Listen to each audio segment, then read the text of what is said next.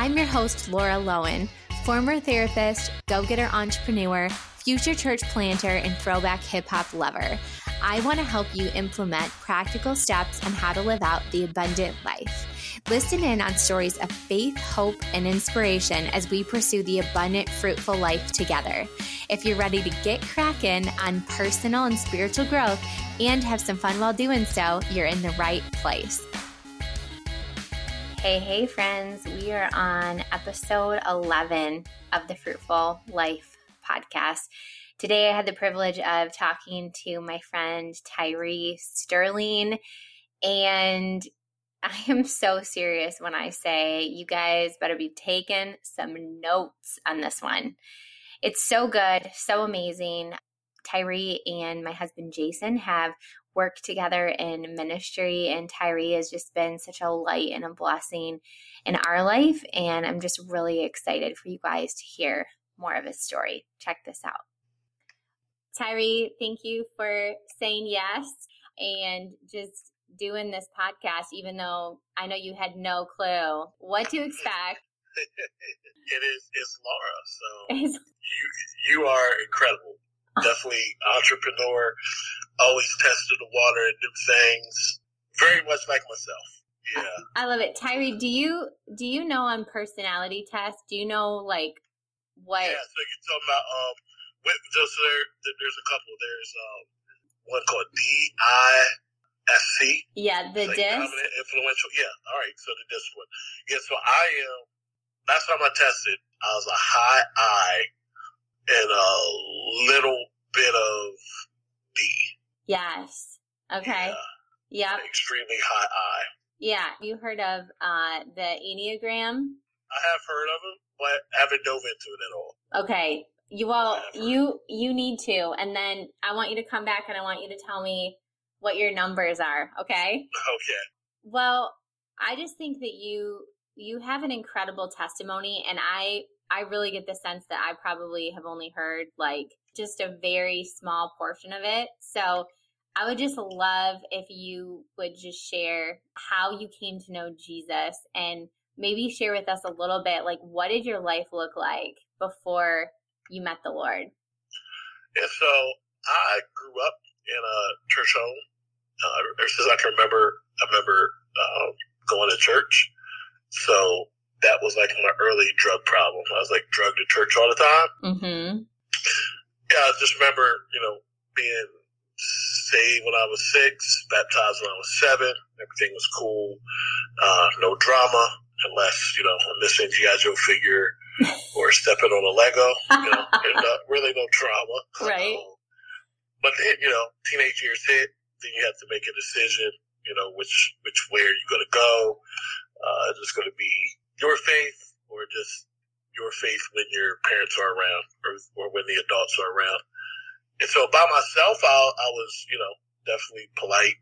But when I was around friends, I kind of adapted to what they were, to what they were doing. And, growing up, my dad and I, best friends. And after I graduated, when I was 18, my father died. He fell asleep at the wheel and, he died. And I was like my best friend. And so all this anger started being filled with anger. God, why? My dad was a Christian man. Why would you take my dad? He worked at IBM. He worked a lot of hours. And so I blamed his boss for always having him on the road. And his boss was a white guy. So then I became like prejudiced against older white guys. It's just the ignorance of prejudice, one person did me wrong, so I'm going to blame it on the whole race. Yeah. Right. And it's just the ignorance of prejudice. And so from 18 to 21, I was just reckless, doing everything I knew that I shouldn't be doing. But I remember going to clubs and like being afraid to like die because every gunshot's going off, and I was stuck behind cars. I was just so afraid because I didn't want to meet the Lord in that condition. Right. I didn't know what he would say if I seen him. And at stateside, there's still like a fear of God, but I was just so angry. And so I was working at this credit card processing place, and there was this woman named Bridget, and she's like grandmama saved. Like she has scriptures on the cubicle. Aww. And she like played the tambourine at lunchtime. Like, oh my gosh, she is my kind of woman, Tyree. Yeah. While people were like having smoke breaks, she'd be out in the parking lot with headphones in her ears, yes, and a CD Walkman playing a tambourine at lunchtime. And I'm like, yo, if anyone knows where Jesus is, it is this woman. It's her. And I went up to her and I was like, Bridget, I'm trying to find Jesus and I can't find him. And so, yeah, she asked me to go to church with her. And so I'm like, cool, if I'm going to go to church and be grandmama saved like Bridget, I'm going to go to the club one last time. And so went to the club on Saturday, went to church on Sunday, turned the music down in the parking lot so Jesus wouldn't be mad at what I was listening to. And when I went into the church, like the first person I see is this old white guy, you know, and he opened up his arms, he's like, come here, brother. And I'm like, brother? And gives me his hug. And on that day, March 29th, 1998, the Lord grabbed me. And I went all in.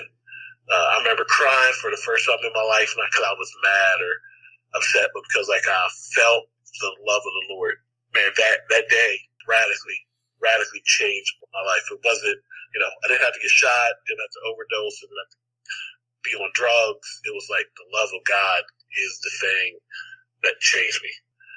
March 29th, 1998, I went all in. Not turning back. I love it. I mean, any woman with a tambourine at lunchtime, that woman's legit. Right? Yes, I would be the same way. If anyone's going to help me with Jesus, it's the lady with the tambourine. Yeah. That is amazing. And Tyree, I love so much about you that you are not afraid. You're not ashamed really of that.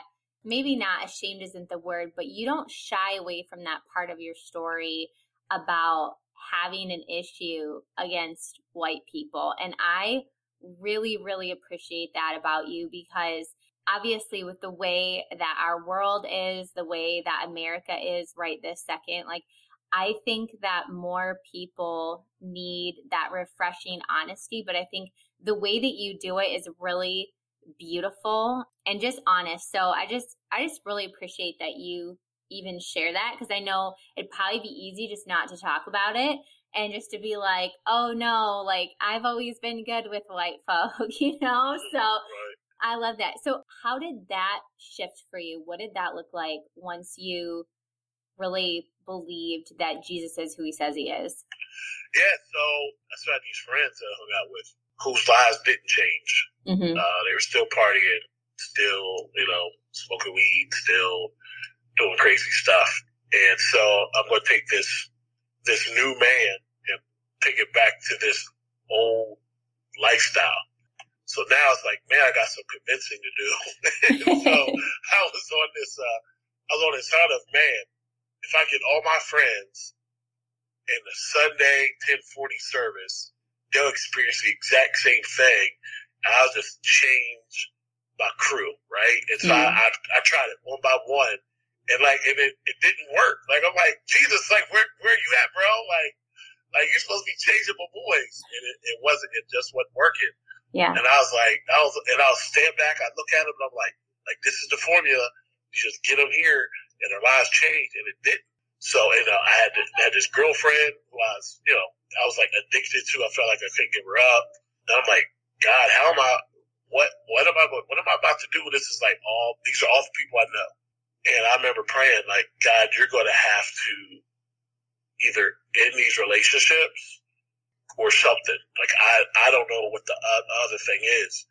And it wasn't like, oh, I'm better than them. It was just like, God, I'm so weak that I don't think that I can continue to hang with them, because I feel like I will do what they do. Right. You know, so it's definitely no diss on them.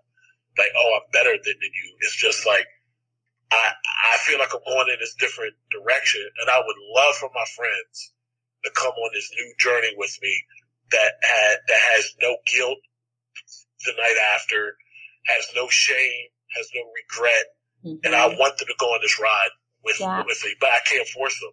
And it's crazy, like with sin, oh my goodness, like, yeah, man, we're all in, but you want to do something better with our lives? It's like, you can go on your own. Yeah. And I'm like, what kind of important is that? When I'm trying to do good, it's like, you let me go by myself. But when I want to take a path that might lead to destruction, you're like, yeah, bro, I put gas in the vehicle of destruction. Let's go. Right. So I just I plugged in there. They had a group of young people there at the church, and I started plugging into that group. And so that group started to become my tight circle. I found a guy that was just like an evangelistic monster, and I wanted to be like him. And I remember just hanging around him, and him put me on the spot with people with Burger King, and I grew. I grew because I decided to hang with a small tight group of people that challenged me in my faith. I don't think that would have happened otherwise. I think I just probably would have sat in the church thinking, this is what it is, just come to church on Sunday. But I realized it was about faith. And when you add community to it, that's the game changer. Yeah. That's the game changer because it adds that mix of discipleship onto it. Oh, discipleship is not about, preaching a sermon. Like, it's not like listening to a sermon. It's that literally living life. Like, I have this phrase, like, discipleship is not a pulpit, it's relationship. Yeah. And so that's what I found. I found relationship with a tight group of people that taught me how to do a Bible study, taught me how to pray, taught me how to articulate my faith, and I grew. And that was the change. Yeah, that's amazing. I mean, I think it just speaks so much to the importance of, like you said, not just going to church, but getting plugged in. And I know for me, I was going to church by myself for years and years, and it really showed because my faith was so shallow and it was so emotional, and I had no depth of theology. I didn't understand what the Bible actually said. I didn't understand what I was actually supposed to believe. And it was really when I started surrounding myself with other believers who were going deep in their faith. It's like a whole new world opened up. So I love that. It's so true. I think it's way too easy, especially in our country and our society, that we think, oh, I got this. I'm good. I'm just going to listen to my podcast. I'm going to maybe go to church on Sunday, read my Bible when I feel like it, and I'm going to be fine. A lot of that comes from being hurt by the church, but still knowing that God is still bigger than the church. I still want to connect with God, but the fear of plugging into community for the fear of being hurt. And I think that is nothing but the enemy trying to isolate ourselves and trying to keep us, it says no man is an island, and just trying to keep us by ourselves.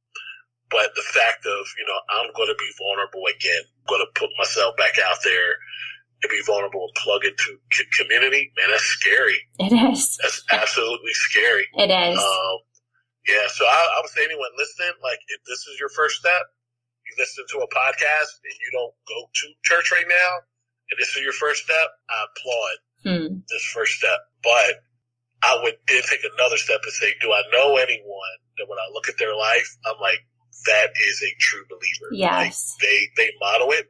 And then from there, just invite yourself to their house. Yep.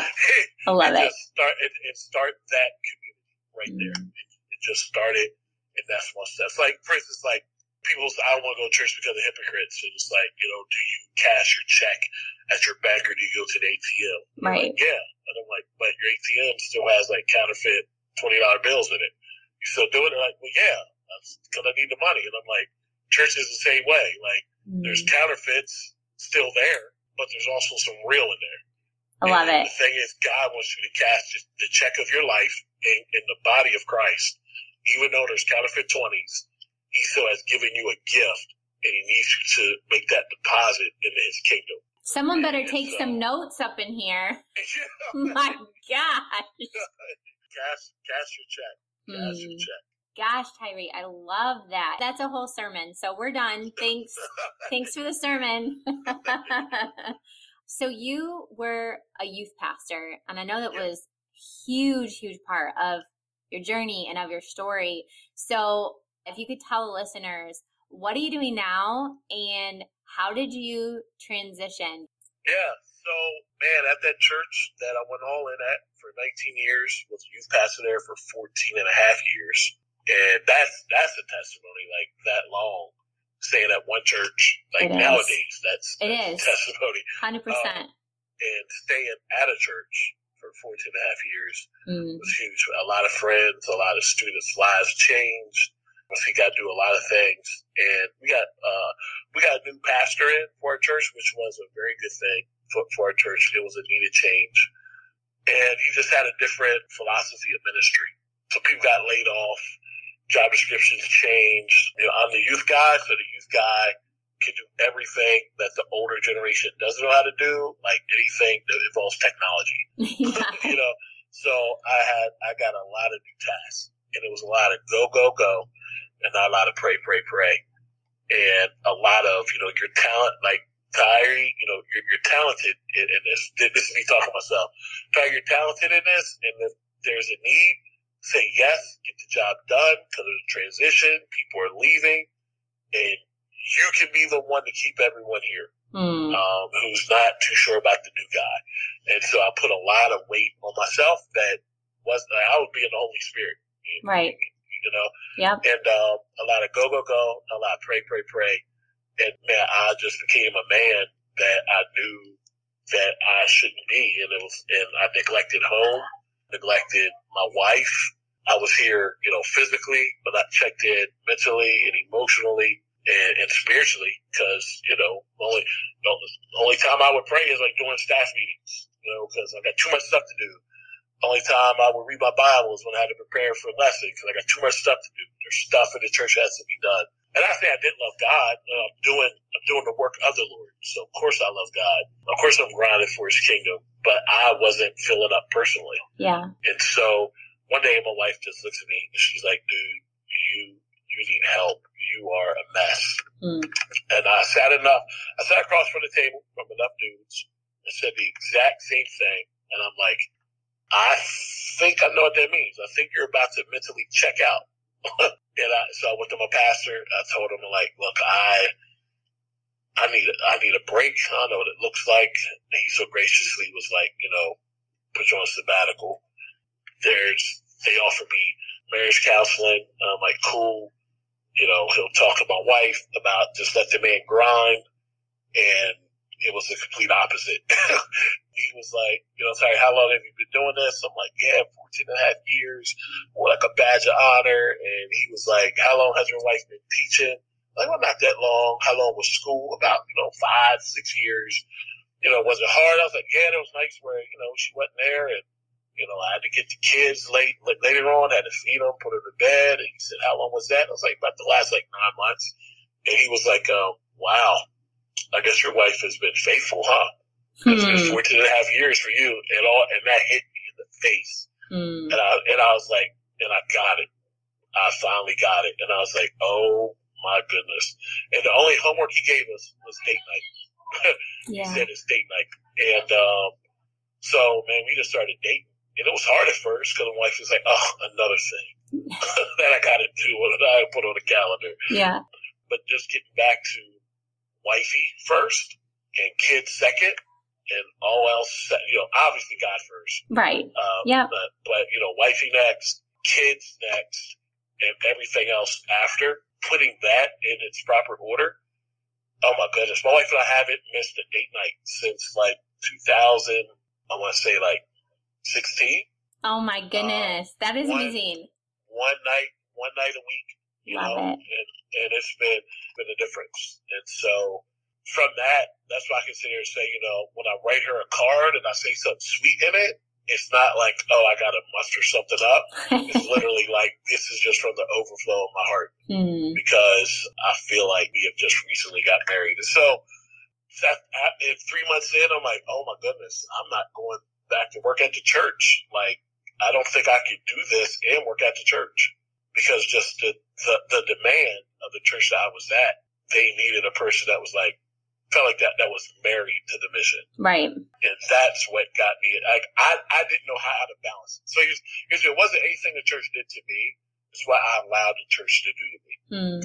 And so I couldn't balance it. And, after the sabbatical, we sat down. He said, all right, so where are we going? I'm like, I'm not working in the church again. And, he was definitely disappointed because he thought, I'm coming back. And I'm like, there's no way I can do what you need me to do in the capacity as far as like a worker, Right. like as an employee. But I'll volunteer and I'll still help out. You know, he still have different philosophy of ministry, and I tried to make it work. I've tried, but I feel like I'm a man of the same people that I did foul things with. Those people still need reach, and I feel like that was always me. I felt like I had to like change that in order to fit into that system. And I'm like, there's no way I can bury my talent, these gifts that he's given me to see leaders and students train and evangelize, reach out into a community of people who don't look like me, act like me, think like me, but still love them because they're humanity, and network with like-minded churches.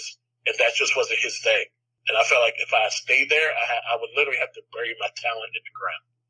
I would literally have to bury it. And God, he told me, he said, you know, Tyree, you're not doing this.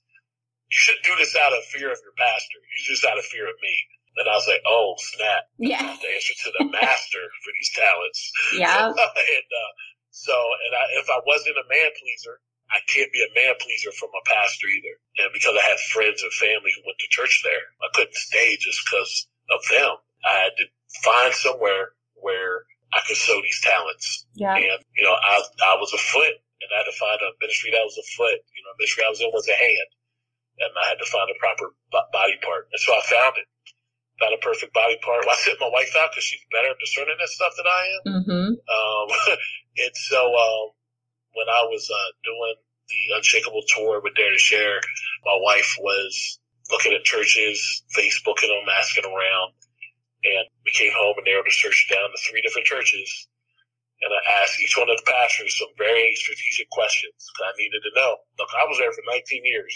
Like, I'm not making this decision lightly. Right. You know, I have friends and family that still go to this church. And, like, I'm leaving all this, and I need to know some very detailed things. And one of the 3 answered my questions. And I was like, oh, wow, this is the place. And so we have a home. We have a home, and the shoe fits so well. It fits so well. That's so awesome. Body. Yes, it's incredible. So then your transition out of being a youth pastor, was that hard for you, or did you feel like it was freedom going into a new season? Yeah, I think the sabbatical helped it become freedom. Okay. Because I found some guys that were a lot smarter than me, and I asked them for help. I was never a guy that was always, I wasn't afraid to ask for help if I didn't know something. Like, I love to learn new things. But this freed me up. This time off freed me up to be able to contact these guys. And so I sat down with them, and the one guy said, this conversation is going to take 5 minutes. He's like, write your name down on this napkin. I wrote my name down. He said, write your name down with your other hand. I did it. And he said, you know, you write good with your left hand. Why don't you do your left hand more often? I'm like, because I'm right-handed. He's like, yeah, but you did it good with your right. And I'm like, yeah, but like my right hand is my strong hand. Like, I was born right-handed. He said, Tyree, that's what you need to find out during the sabbatical, what your right-handed ministry is. You're talented enough to do left-handed ministry, but you're wore out, and you look at it, and you're like, it's not my best work, but I'm talented enough to do it. It's such a good word. Yeah, and he said, you got to find your right hand, because your right hand, you can do right hand all day, and you're not tired of it. You step back, and you're like, perfect, excellent. Gosh, like, are you guys listening to this? Like, I'll tell you what, during that sabbatical, that's what I did. I found out what my right hand was. And I said, that's why I could say with confidence, where I was at, I was not a good fit because I found out who I was. Right. So, yeah, that was a game changer. So I just found out what my right hand was, which is training students and their leaders how to articulate their faith and have a gospel advancing ministry. It was plugging into a community of people, you know, that don't think like me, act like me, look like me, but still love on them and share and show the love of Christ and network with like-minded churches. And those were the 3 things that God revealed to me what my right hand is. And so it was easy for me because I knew who I was, and I knew what to say yes to, and I knew what to say no to, and that made all the difference. So it was easy for me to find where I fit in and what I needed to do, and that's what I do now. I do everything right-handed. Nothing in my life is left-handed work. I love it. I think that is just such a stinking good word. And obviously it applies to ministry. I think for people who are really trying to navigate through, should I stay at this job? I don't like this job. I feel overworked, underpaid, the whole thing. I'm not passionate about it. I feel like that just philosophy can flow to so many aspects of life. It's amazing. Yeah, it's not anything you need to apologize for either. God has created you and raped you to do a certain work. Yep. And you have limited time on this earth to get it done. Mm. And so you can either stay doing your left-handed stuff and get mad at everything and everyone around you, but it's your fault you're writing with your left hand. Oh, gosh. Man. It's your fault. Tyree, I didn't know you were going to go ahead and wreck me, this conversation. So it's good. Yeah. It's good. Yeah. And here I am. It's just supposed to know, Ty, you're a grown man. You can walk away from this situation. If you know it's God, you can walk away from this thing. Mm. And He will sustain you. Yeah. He will hold you. But then there's still some things you got to do left-handed. The guy said, he's like, you're a servant. You're going to want to still do things. Well, put a time stamp on it. Say, yes. I can do it for you, but for 2 weeks. So instead of enabling that person to keep procrastinating, right? You can say, I can do it for 2 weeks. And you have to find someone to do it. Yes. And then it puts it back on them. And it gives you a way out. Hey, 2 weeks is over. Hey, I can no longer do it. Right. So it's not like you're coming to them like, well, I changed my mind, and you feel like you got to lie for Jesus. Like, well, I think I'm thinking about picking up more hours at work. It's like, no, I told you 2 weeks. 2 weeks, I'm done. Yep. Peace out, Girl Scouts. See you later. Yep. Oh my gosh, I love it so much. So cool thing. So right now, what I saw that passion of ministering to young people and their leaders on how to articulate their faith and have these ministries that are gospel advancing. And so when I went to my first event in Colorado, and you and Jason were there, mm-hmm. and you gave me this long sheet of paper that had all these boxes on it, mm-hmm. and I'm like, what is strategy in the church? What you want me to think ahead? Right. And I'm like, what? And then you took us places and you rejected some of the people's visions and blueprints. They're like, no, it's not specific enough. But I'm like, dude, this is absolutely awesome. I love this. And I saw how it changed the whole course of my life in ministry when I was a youth pastor. And it added so much value and purpose and spiritual growth and numerical growth. And I said, I need to let other youth pastors know about this. Mm. And so while I was a youth pastor, I was still passionate about teaching these other youth pastors this. And they're like, why are you telling me how to reach students and we are in the same county? And I'm like, because my youth group can't fit them all. If all the kids in my county got saved, they couldn't even fit in my church. Yeah. Right? So the thought of these are all just my kids is a lie. They are God's kids, and besides, Satan's youth group is larger than any one of our youth groups. And so we need to start working together, cutting down the numbers. Mm-hmm. And so now that I'm not a paid youth pastor within a church, I work at an alternative school for boys, but they free me up to be able to travel and help other ministries and also speak in schools. And so one of the things I did is, because I can't be everywhere at all times, I created this thing called GAMA, GAMA, is Gospel Advancing Ministry Academy. And so it's just an online course that youth pastors can go through for a year, and it drops 8 different points of how to focus in youth ministry very strategically. And it has a workbook, and it can bring all the youth workers along for the journey. They don't have to travel to come see me. We do Zoom calls together with everyone that's in the program. And they get to talk about where they're struggling at, where they're not meeting that strategic goal, if they're meeting any hurdles, and we get to work through all this stuff together in the community. And they don't have to feel like they're alone Because sometimes you can't tell the people that you work with, you don't know what you're doing. Yep. Especially in ministry. Mm-hmm. You get on a Zoom call, and you be like, I have no idea what I'm doing. And they're like, yeah, us either. Let's figure it out together. Mm-hmm. And so there's definitely safety in those numbers. It was seriously so smart of you to create that, because obviously there was such a need there. And I think that more and more youth pastors are going to wake up and they're going to see that is such a need for them. So thank you for mentioning that for Gamma. And then for your speaking engagements and stuff like that, if someone was interested in hiring you to come out and speak to their group, where could they find you? They can just go to tyreesterling.com. Okay. Awesome. And there it lets them know the school-friendly aspect, like school assemblies, and then the faith-based aspect. Mm-hmm. They can click whatever link they want to go to.